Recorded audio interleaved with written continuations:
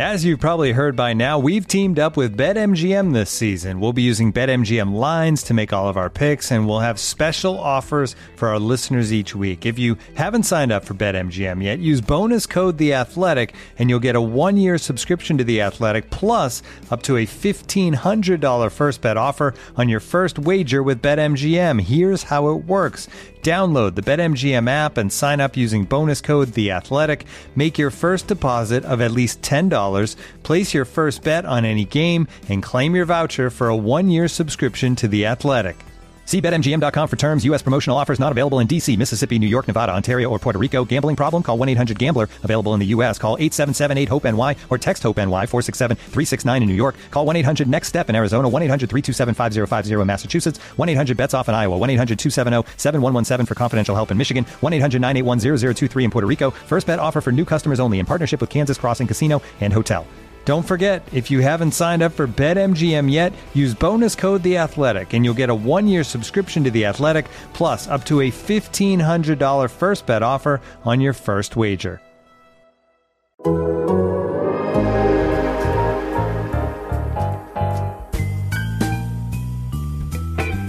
Hear that podcast growling, mean and angry.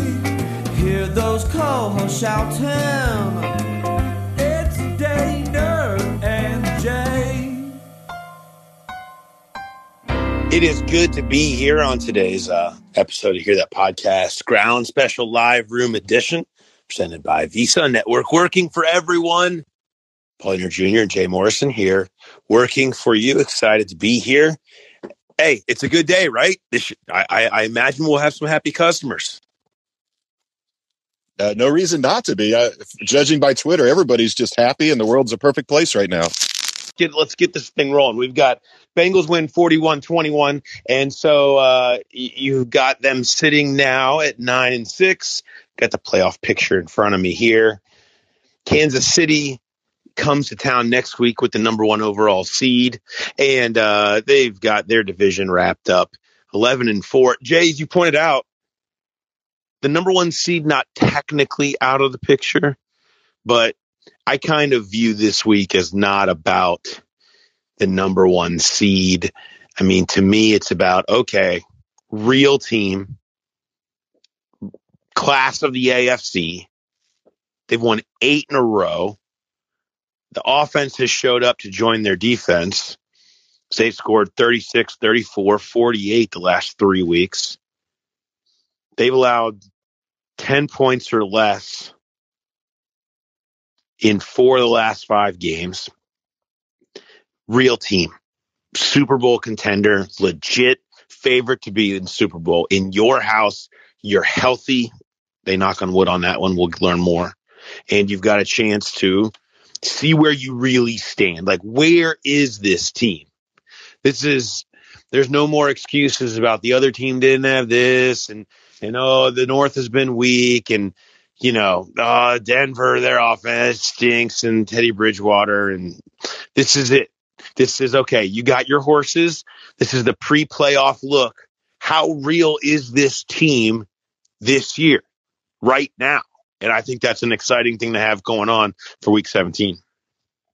Yeah, I mean, it has real ramifications and it has future ramifications because, I mean, how confident are Bengals fans, how confident are Bengals players and coaches going to be if they come out and they lay another egg trying to go for 3 in a row? Then all of a sudden you start thinking, well, what are the playoffs going to look like? Because we're going to be playing a real team come playoffs. So that's going to be in the back of their minds.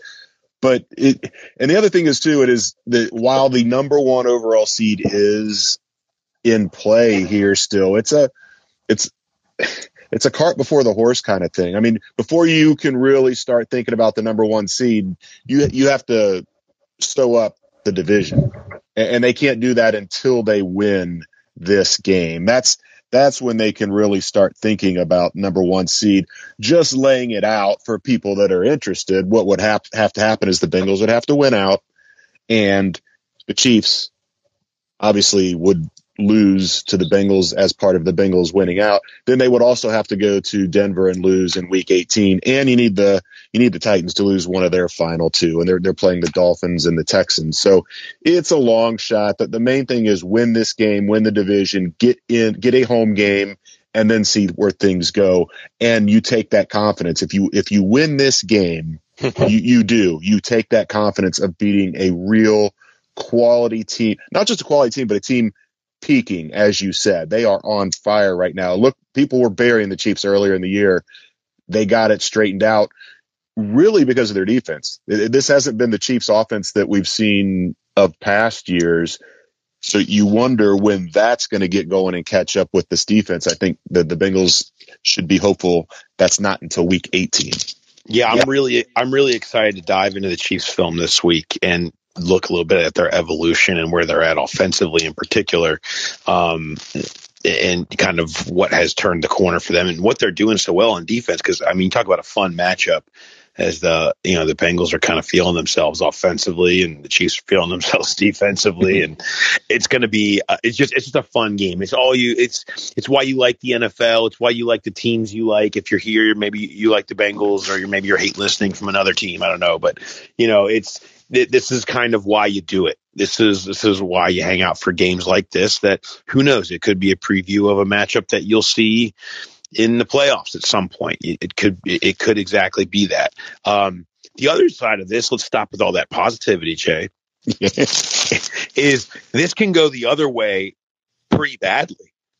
I mean, you're talking about if the favorites play out this weekend, you would have, the Bengals are 4.5-point dogs. The Ravens are 3.5-point dogs. The Steelers are 3-point dogs against the Browns. If that happens, it sets up a winner take all week 18 game between the Bengals and Browns for the North, a team that beat them, by a bunch, 41-16 here. And nobody, I don't think, really likes the idea of that, of having to go on the road in a winner-take-all game against a team that beat you by a bunch earlier this year. So that hangs in the back of your mind as well, and we'll see how those results play out, but you won't know those results fully when you take the field against the Chiefs. So there's a chance that we can be sitting here talking about the number one seed and playoff contender and all that stuff. There's also a chance you could be talking about them being in some nasty, muddled 9-8 tiebreaker if they can't finish the job here, which is also, a real possibility. So it sets up a lot of different things to stay for the next couple of weeks, and we'll see where it all lands. I want to get to your questions, not have us waste too much time blathering on, because we have plenty of time to do that on HTBG tomorrow and on our Growler preview episode and all that stuff. So if you have a question that you'd like to ask, just request to speak. We'll put you on the stage. We'll try to bang through as many of these as we can. All right, let's start at the top. Let's go with Kyle K. Kyle, you there? Might need to Hi, can you hear me? Yeah, I can. What's going on? Not much. How are you guys doing? So I just had a question about obviously the Chiefs game next week. So do you think that if they lose to the Chiefs, it is going to be a situation where they have to win in Cleveland to make the playoffs, or is there a route that they could make it without, winning the division? They could maybe get in the wild card with a 9-8 record, because I got to be honest, I don't like the idea of going to Cleveland in January 9th. It's probably going to be the coldest game this team's played all year. They've gotten really lucky with weather. If you look at Denver, a lot of the Cincinnati games have been really warm. They have not really been playing in a lot of cold weather. So it seems like this Chiefs game might be the one they actually have to win, which is kind of crazy, right? Yeah, I mean, if they win the Cleveland game, that's the big one. But I'll say this, and thanks, Kyle, for the question. I mean, let's look at that. I mean, it's just a mess. You've got teams that you've beaten. You've got Vegas at 8-7. You've got Baltimore at 8-7. The Chargers are there at 8-7. You got, obviously, the Browns. In this scenario, the Browns would be coming all the way up from 12 to the 4 hole, where they currently sit. Pittsburgh would have been eliminated by virtue of losing. Miami, we'll see what happens with them. We'll be watching them tonight. They could be up in that 8-7 mix as they try to finish off their schedule. You'll end up in a tiebreaker situation with something for a couple of spots. And the Bengals are pretty good in tiebreaker because of conference record. Now they're 7-3, which is great, but in this scenario, you're talking about they're 7-5. So maybe somebody comes up. It's just, yes, there's absolutely a way that they are still in the playoffs at 9-8. Absolutely, there is. But you're taking it to chance, and you're probably needing some results to fall your way. There's also they can go 0-2 and win the division even. And right. It's not anything you would want to be rooting for, but if Pittsburgh beats Cleveland, Cleveland's done. They can't win the division. And then you would need Baltimore to beat Pittsburgh in week 18, and you would need the Rams to beat Baltimore in week 17. Then it doesn't matter what the Bengals do. They win the division. But again, that's not anything you want. Although I'm really curious to see, this will probably be a big discussion a week from now on next Monday's live room. Who are Bengal fans rooting for in the Browns-Steelers Monday night game? Because you're going to have to root for one of those teams that you're not used to rooting for. And I would imagine it's root for the Steelers, eliminate the Browns, because if the Browns are eliminated, that kind of takes some of the incentive out. I mean, yeah, they would like to play spoiler, but it doesn't.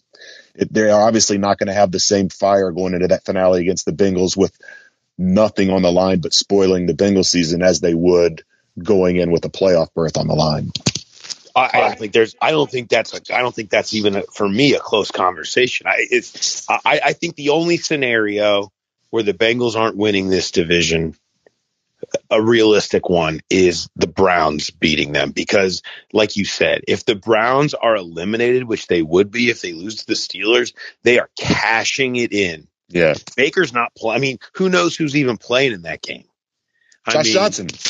Josh Johnson signed with the Browns. It comes over and play. I mean, not only they have a lot of guys that are banged up. They've been through a lot this year. They're going to have one foot to the offseason, just like we saw the Ravens. We just were talking yesterday about the Week 17 Ravens-Bengals last year, where they hardly had anybody. They were eliminated, and everybody was thinking about getting the hell out of there. 38-3, 404 rushing yards by the Ravens. Like, it's those types of games that you see coming, and then you'd still. To me, that's the only scenario at this point that concerns me when you look at the whole thing. So I think you're absolutely rooting for the Steelers. A total sham and aren't good. Let's not forget that. Like, you can't trust them to do anything. So for me, that's the only one that I'm actually worried about. Let's crank through some more questions and bring up Sahil D. Are you here? Hey, can you hear me? I can. Yes. What's going on? Thanks so much for taking my call. You guys are great. So I'm curious, not to think too ahead, but at this point, do you guys think that the Bengals re-sign Uzomah? Like, he's obviously been good, but is not on a Mark Andrews, Travis Kelce type of level. Do you think they re-sign him or try and go and draft someone? Yeah, I mean, it's a good question. I mean, they've got so many other more pressing needs. It's gonna factor into what way they want to go in free agency. It's going to factor into CJ too. You could see, knowing CJ, him not being a break the bank, take the highest offer type of guy. Now, he's not going to give a huge hometown discount, but he likes it here. He loves his coaching staff. He loves his teammates. He's had a good career. And if he tastes some playoff success and he sees what they've got building with Joe Burrow, I could see him sticking around and not, like I said, not a hometown discount, but at a reasonable cap number. Well, it's not like he had a massive number previously. I mean, you're talking about somebody who, was 6 per, that's just very reasonable for his position. He's going to be 29. He's had an Achilles. I mean, he's not, while he's a solid tight end, and I think he's one of the more underrated, weapons because of what's around him, he's not going to be a break the bank guy anyway. So for me, I don't think they would have a problem getting him signed. And also, it's a direct correlation to the rookie contract for Joe Burrow. I mean, when you have a quarterback on a rookie deal and you have money, you're able to make moves like that. And you could sign him for 2 or 3 years and not really be affected by the big money that you're going to have to pay to Burrow down the line. So I don't think they'll have a ton of problems signing CJ. I'm with you. I think that there's an easy agreement to be made there, and they'd like to probably keep that thing rolling. All right, let's take a second and switch gears here and hear from a sponsor. Looking for an assist with your credit card, but can't get a hold of anyone? Luckily, with 24/7 U.S.-based live customer service from Discover, everyone has the option to talk to a real person anytime, day or night. Yep, you heard that right. You can talk to a real human in customer service at any time. Sounds like a real game changer if you ask us. Make the right call and get the service you deserve with Discover. Limitations apply. See terms at discover.com/creditcard. When you need mealtime inspiration, it's worth shopping Kroger, where you'll find over 30,000 mouth-watering choices that excite your inner foodie. And no matter what tasty choice you make, you'll enjoy our everyday low prices, plus extra ways to save, like digital coupons worth over $600 each week. You can also save up to $1 off per gallon at the pump with fuel points. More savings and more inspiring flavors make shopping Kroger worth it every time. Kroger, fresh for everyone. Fuel restrictions apply. Let's see, Zach D.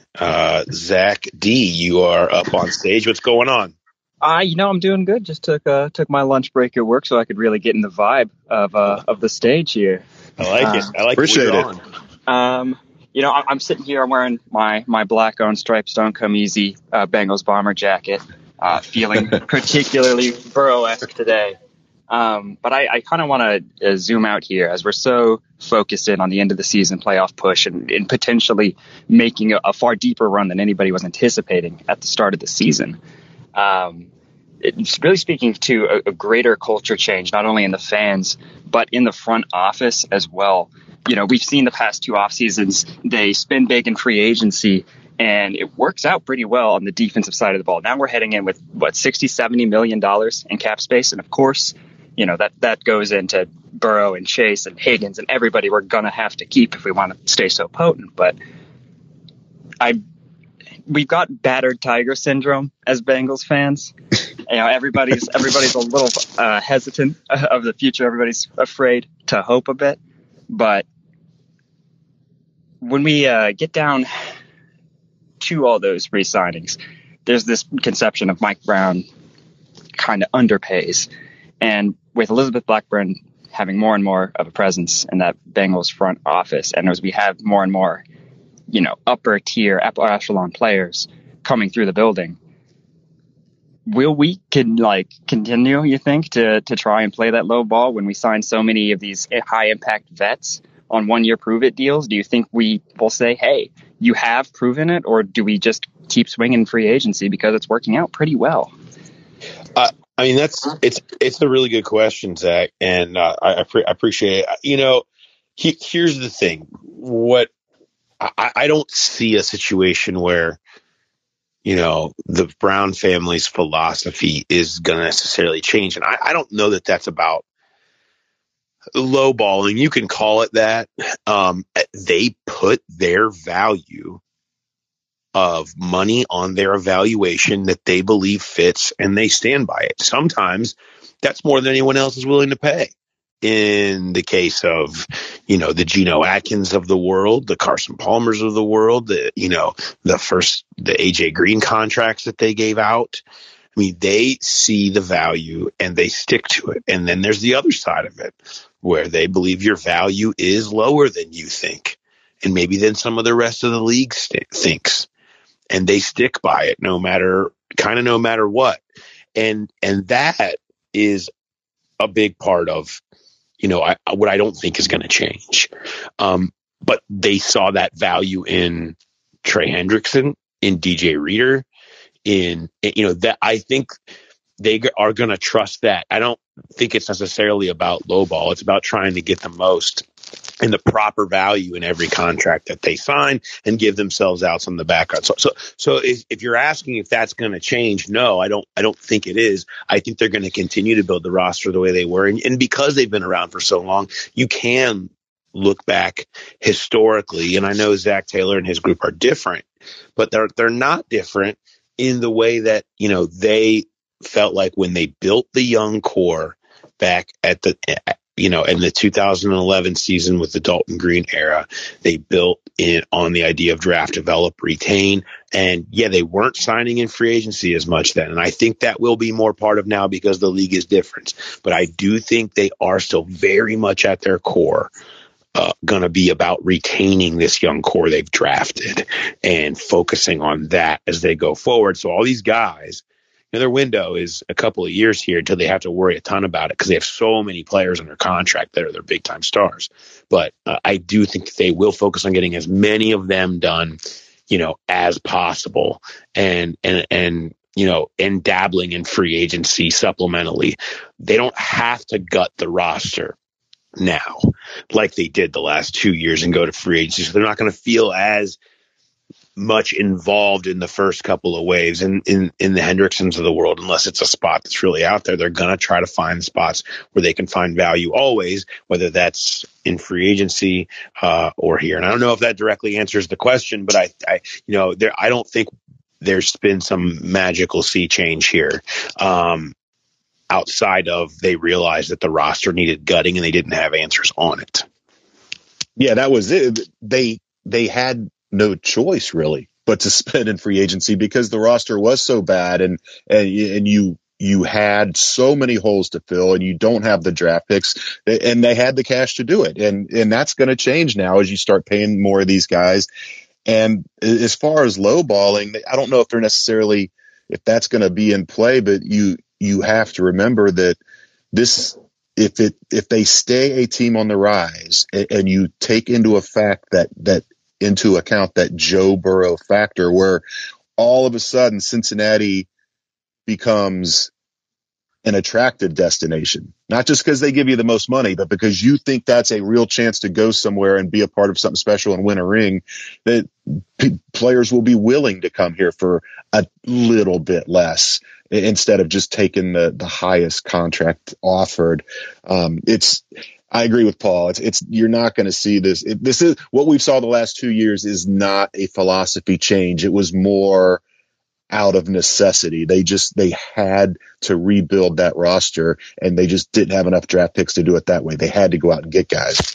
And I think the Burrow factor going forward won't be about big names that come and take less. I think it will be about if the money's the same, you can win some of those battles. And more than anything, really those guys that slip through the cracks of free agency and that the money's the same everywhere because it's a prove it deal for $2 or $3 million or something like that, where you see that every year. There's a host of guys like, man, can't believe that guy was still around. And they latch on with somebody who they think they can help, who's a contender. I think that's where you'll see the Joe Burrow effect going forward is a lot of those guys will want to come in and play here in Cincinnati, whereas in the past that would never be a thought. They would do what? They'd go to New England, they'd go into Kansas City, all these places where they know they can go be on a winning team. Like you see that every single year. Well, I think the Bengals could now all of a sudden be in that mix, and that's a big part of where you find depth of your roster, and you do get bargains in free agency. So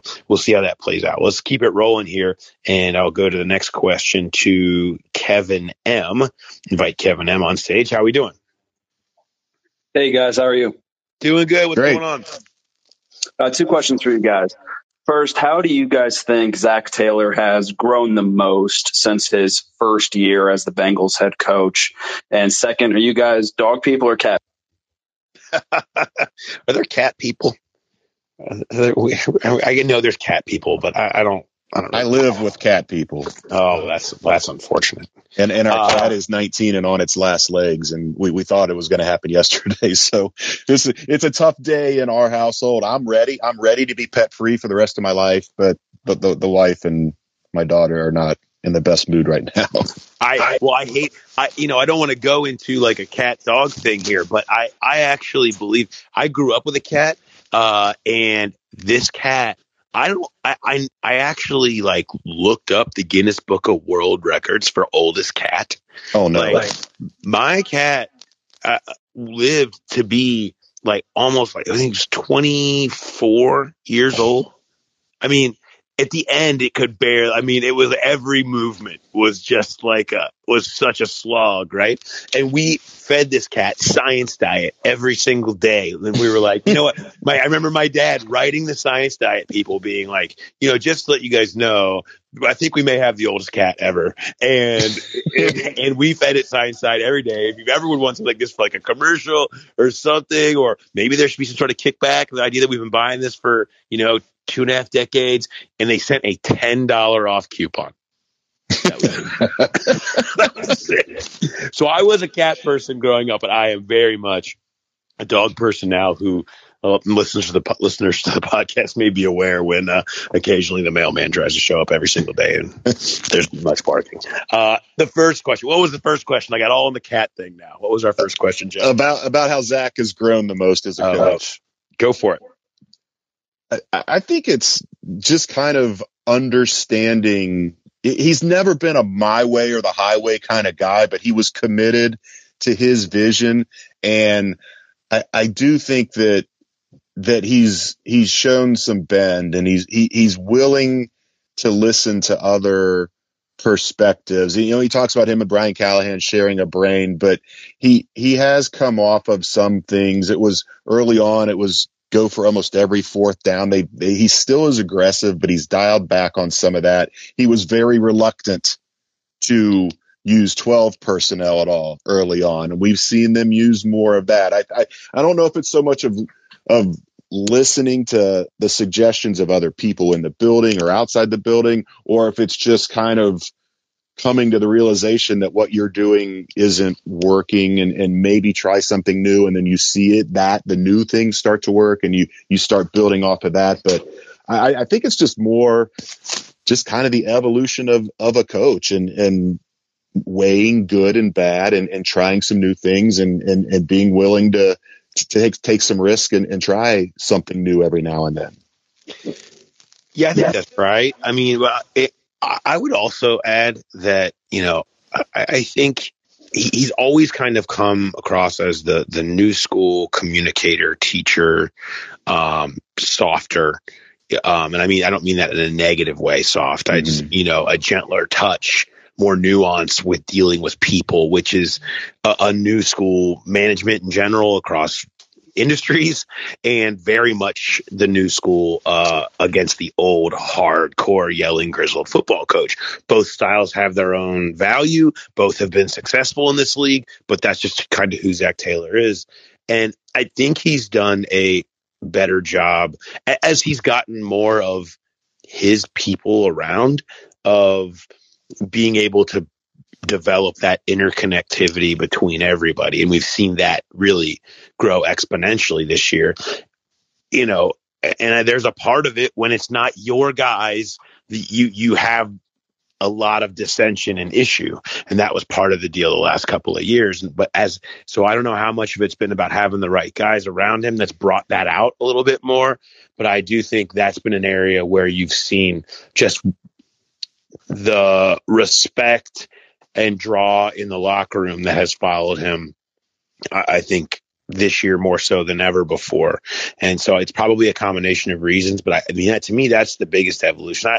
We can talk X's and O's all you want, and there's, I think him backing off of his, I want to throw it all over the yard thing has been an evolution for sure, and willingness to bang the run a little bit more and understand that he just can't let his quarterback continue to take that many hits. But I think anybody would learn from that after what you went through with Burrow last year, and he's still taking 47 sacks this year, and they've dialed back his usage. So, I don't necessarily look at that as much as what's happened a little bit more behind the scenes. All right, let's keep rolling here. I'll bring in Jerry P here onto the stage. Jerry, what's going on? Hey, what's up, guys? Who day? How you doing? Hey, Jerry. Doing great. Merry Christmas to you guys. Love everything you do. You guys are the best in the business. So thanks so much for putting this on. Two quick questions. So how do you think the Bengals approach the Chiefs from an offensive perspective? Do they go conservative and establish the run, feel out what the defense is doing, etc., which they've done several times this year? Or do they let it fly like they did yesterday? So interested to hear your thoughts. And then lastly, Jay, did you have an Arby's Christmas dinner this year? I did not. I went there on December 23rd and got my fix on, a little bit before Christmas, but before the crowd hits. Yeah. Yeah, right. Exactly. Couldn't talk the family into it. It's funny you talk about, I thought yesterday, I went on SiriusXM Fantasy yesterday morning and said I expected this to be a conservative game plan, that they would think Josh Johnson can't beat them. Let's just not make any mistakes. Let's just run Joe Mixon down their throat. And that is not at all what they did, as everybody saw. So I don't know. I don't know that you can beat the Chiefs playing that way. I think they have to come out. And maybe that was one of the reasons they opened it up yesterday, is because they knew they were going to have to do it again in another week. So why not kind of not learn on the fly, but get in that rhythm of being aggressive and going for it. And if I had to lean one way, I think we're going to see more of the same from an offensive standpoint. Now, maybe in this game, if they get a 2-touchdown lead, it's not so much keep the foot on the gas. Maybe that's when the conservative play comes in and they try to milk the clock a little bit more than they did yesterday. But it's so hard to predict these things. If it was easy, it would be a lot easier for the opposing coaches to figure out what the team was going to do. But if I'm leaning one way or the other, I think they come out slinging it around. You said you were curious to hear our thoughts. I'm curious to hear my thoughts too, because I haven't formed them yet. I try to take the first part of today and kind of rehash where they're at and look at some trends and think of some story ideas for the week. And then I like to dive in tonight and then early tomorrow into the film of the next team. And I actually feel like I'm ready to get a head start on that, because I'm just so excited for this Kansas City game and really looking at them. I don't know, and I can't really give an honest answer on that yet. I look forward to doing that later in the week. For now, it's hard to know. We're so insulated in following the team and the teams that they're going to play. It'd be different if we were talking about a second game against the Browns or this past week against the Ravens, have a better feel. But with Kansas City, I don't have a real feel for what that dynamic's going to look like yet. Haven't started talking to people in the organization about that yet. So once I start doing that, I can offer a little bit better thoughts. So sorry to not really have a very good answer on that, but I appreciate the question nonetheless. Let's keep running through and try to fire through some quick here. Cam C, you are up on stage. What's going on, Cam? Good morning, guys. Longtime Bengals fan from over on the west coast of Canada. Not very many of us out here, so love it. I'm still trying to check the box of coming out to a game. COVID's thrown a wrench into that, of course. So, but my brother's a Browns fan, so we're loving the storylines going into the last couple weeks of the season. And I was chatting with him earlier about, go figure. We're both out here on the West Coast, no allegiance to Ohio whatsoever, but both Bengals and Browns fans. So yeah. Zach Taylor, I know, one of the guys earlier that asked a question, stole my thunder a little bit, but I just want to build on what he was asking with regards to, play calling. And we made a lot of, listen to you guys on your podcast too about taking the ball out of Joe Burrow's hands. Those two games where we were looking like we were maybe going to have a chance to win against the 49ers and to a lesser extent against the Chargers. But was yesterday sort of Zach exercising his own demons about leaving the ball in Joe's hands against a team that was quite clearly overmatched and pretty fraudulent, if you ask me, in terms of being a playoff contender. COVID had a lot to do with that, and so do injuries. But, the Ravens have tormented us in the past. Do you think Zach purposefully took it upon himself to leave the ball in Joe's hands, to say, hey, let's see what you can do here. I owe you. And, let's see if we can't just make you the fourth or get you the fourth highest passing totals in an NFL game in league history. And do you think he's going to stick with that going forward? Because I love the gambling on fourth down. I think Joe's got it. I think he knows to go off script if he needs to. I'm a little worried how stagnant he gets in the pocket, but at the end of the day, I think we got to leave the ball in his hands. I think that's what Zach is thinking now for the remainder of this season. Thank you. Good question, Cam. Appreciate it. I'll say this. I think they are very honest and forthright about the fact that they love that they have multiple ways that they can win. And they have won in multiple ways this year. You know, if they feel like your weakness is going to be stopping them in the passing game, they will spread them out and dice them up. And they did that yesterday. You know, they did that against Jacksonville, did that in the end against San Francisco, teams that had beleaguered secondaries. And then when they feel like there's teams that have really good pass rushes and maybe you can exploit them with mixing and defense a little bit, they've played that way. You know, they did that against the Raiders.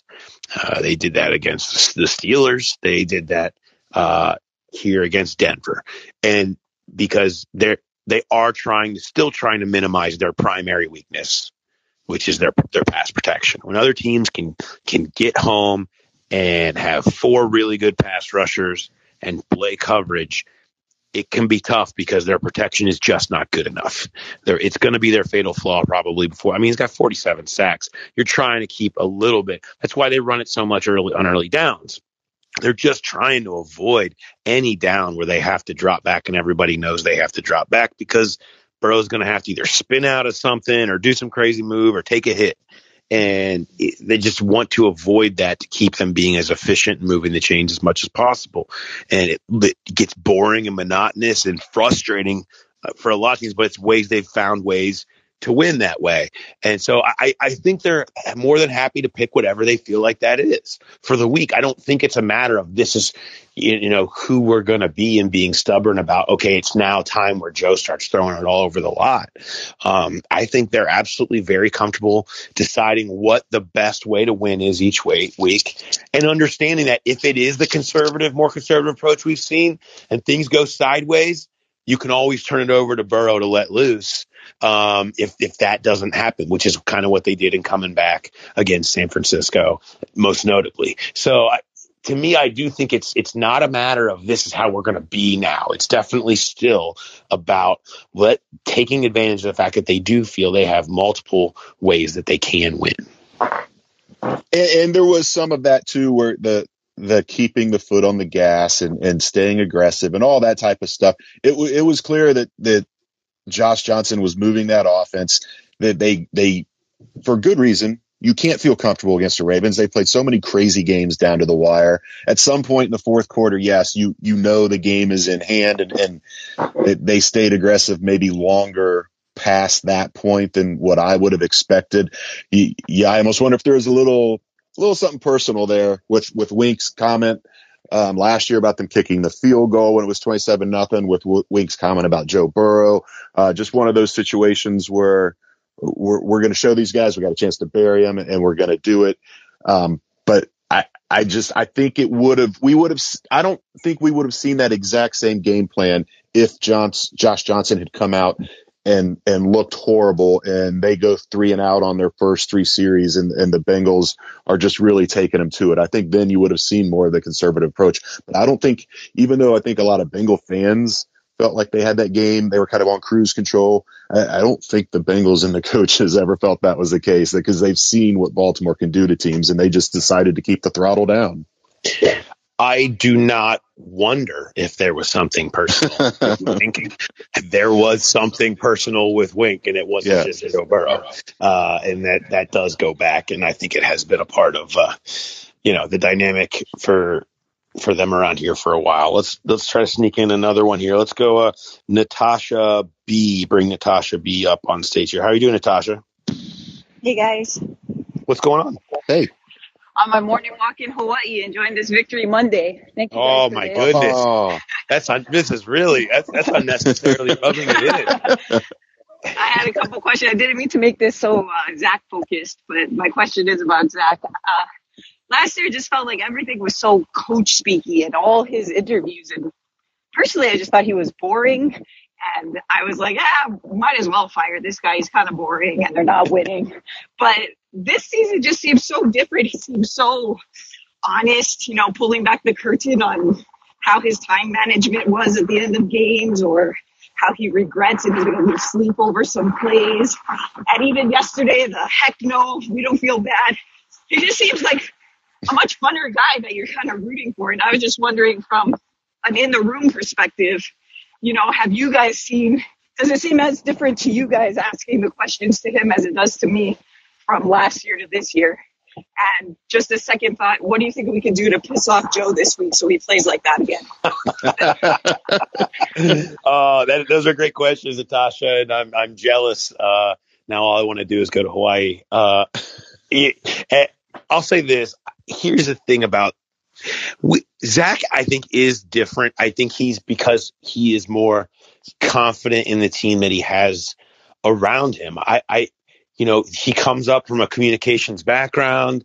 His wife is been on that side of things, and he comes up in a family of coaches. Like, he understands. He has a really unique feel for the media and the forward-facing voice aspect of being a head coach. And I think that comes across as boring and coach speak when you just can't say the things that are really the problem the last couple of years. Now, Jay and I, and people that have relationships, and you hear a little bit more of the real feel of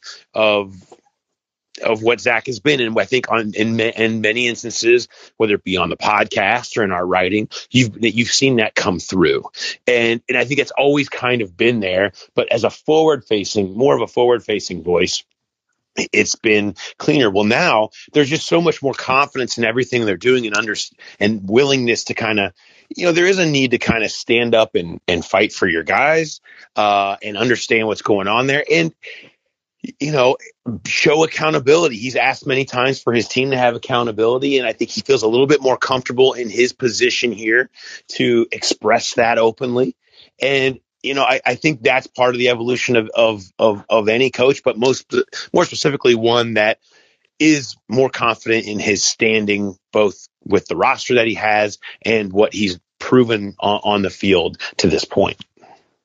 Yeah, I agree with all that. And the one other thing I would say, the last 2 years, they were so bad, and a lot of the questions were about what went wrong, what needs to be fixed. And when if you're talking about a game that was in the past, he is more open to talking about decisions that he made, why they worked, why they didn't. Now, as they're in this playoff push, and so much more of the questions are kind of looking forward, he's not going to give away anything that's going to give the other team a competitive advantage. I think that's where you really see the coach speak kind of come in, when he feels like he doesn't want to tip off the other team. But he had, coming from the Marvin era, it has been night and day about how much more open he has been, and not just leaning on the cliche stuff.